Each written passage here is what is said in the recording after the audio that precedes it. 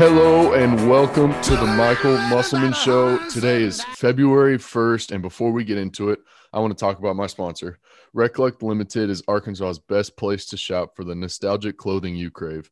They have a wide selection of vintage goods with a focus on items from the 80s and 90s. Recollect also supplies vintage Razorback gear all year long, but it sells quick. Shop the newest items on Instagram or online at recollect.ltd.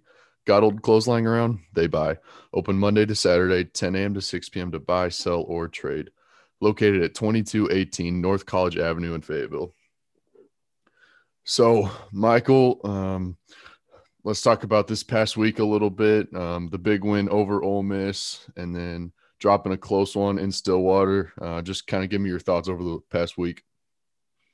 Yeah, I mean, it's always nice, like I always talk about, to get another conference win. And um, we followed a lot of our game plan and hit some of our key points. We held Romello White to 3 points, which, um, as a starter, he's one of those key guys on that team.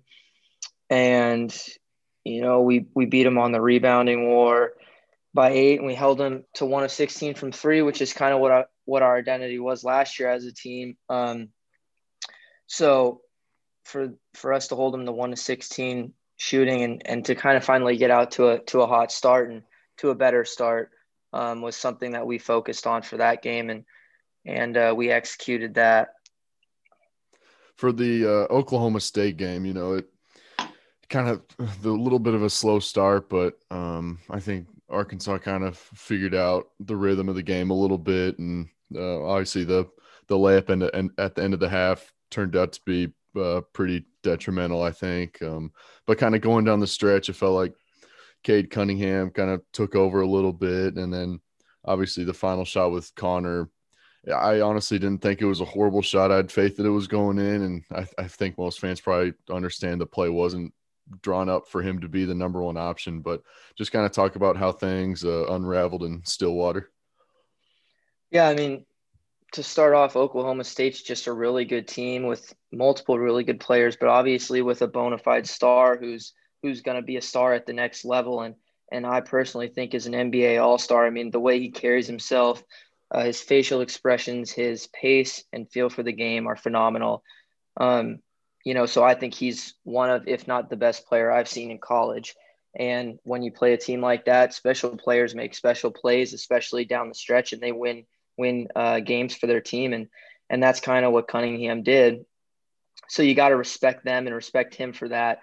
They pulled it out at the end, and for a game that with 6 lead changes, tied 13 times. I mean, as a basketball fan and someone who's involved in the sport, you got to respect the game, and sometimes that's just the way the ball bounces.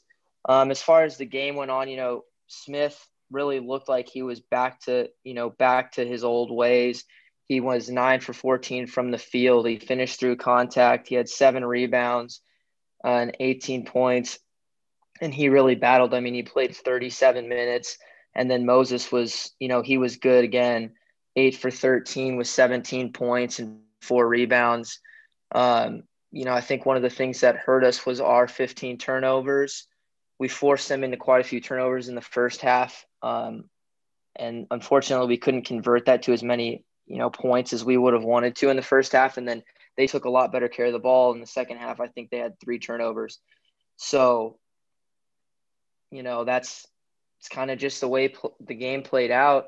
And then they beat us on the rebounding war, which is always an emphasis. We were -7 on rebounding, and they took 8 more free throws than us, and you can't let things like that happen. You can't let there be disparities like that in a game that's that close and that comes down to the wire. And then, like you said, there's little plays. It's tough to look at the final play and blame the game on that. There's little plays throughout the entire game, whether it be the layup at the end of the half where we didn't see the ball, or the 2 offensive rebounds, the long offensive loose ball at the end of the game where they got 2 second chance points that came down to the wire. And as far as the last shot, I mean, we got an open look, and in terms of drawing stuff up, Oklahoma State did a good job of taking away our first and second option, and they kind of doubled off Connor to JD to shadow JD, and JD made the right play. He threw it back to Connor for an open look that was pretty open, and Connor had hit one in the left corner earlier on in the game. And so that's just a shot that, we'll take and we'll live with. We have faith in Connor that, that he's a great player and that he can make shots like that. And it didn't fall, but you got to live with stuff like that. A two-part question about the injury bug. It feels like the injury bug hasn't been nice to the Hogs this year. But first, it feels like Justin Smith's pretty much back to 100%, especially with how many minutes he played this week. I think it was 27 or maybe 37. It was 29 in the Ole Miss game and then 26 in the Oklahoma State game. It feels like he's kind of back to 100%. And then do you have anything on Jalen Williams? I know he kind of bruised his knee up a little bit.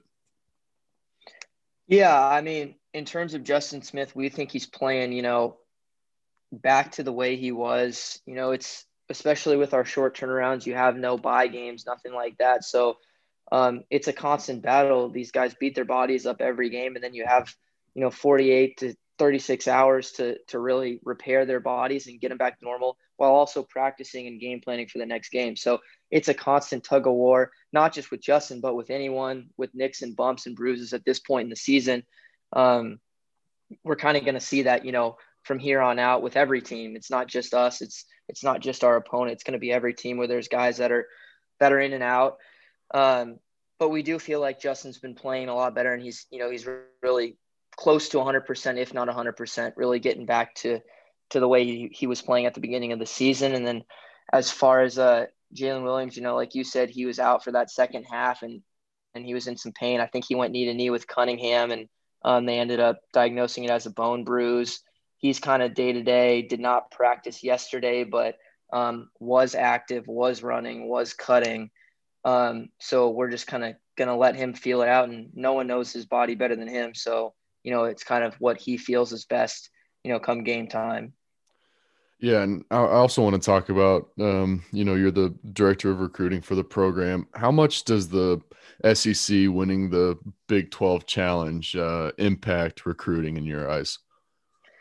Yeah, we recruit against a lot of those schools. I mean, it's a constant battle with schools in our own league and schools in their league, but I don't know how much winning it, really matters. It's at the end of the day, it comes down to relationships. And I think the outside world puts a little bit more of an emphasis on winning and losing the challenge. I mean, obviously it's great to get another quality non-conference game for both leagues, because it's going to be a battle. I mean, both leagues have respect for each other, and every team in every league is a good quality team with great players. So getting a non-conference game and having one of those locked up on your schedule every year for most of the SEC teams, is important. But I don't know about how winning the challenge really helps in recruiting all that much.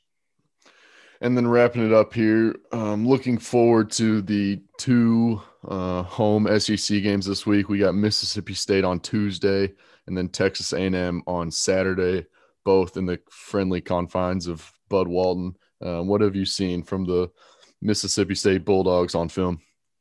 Yeah, I mean, we're looking forward to getting back in Bud Walton and being back at home. They have great players in Molinar and Stewart. Johnson's another good player who's really a good catch and shoot guy. Molinar and Stewart, you're going to have to play him for the three and the drive, which is always tricky. I mean, they're a guy like Schuler, like a guy like Cunningham, where they're going to hit an open three, but if you close out too hard and take away the three, they're also capable to go right or left. So they're both really tricky guards. And then Mississippi State, they're going to want to slow it down. So us speeding it up will be important, picking up a little higher, trapping here and there, just kind of getting the game in the flow that we want it in. And then, keeping them off the boards is going to be huge, just because they are such a good rebounding team. And they're basically top 10 in the nation in certain stats towards rebounding, and then top 3 in the conference in a lot of stats in rebounding percentage. All right, that'll wrap up this edition of the Michael Musselman Show. Michael, it's always a pleasure. Thank you for joining me. Thanks again.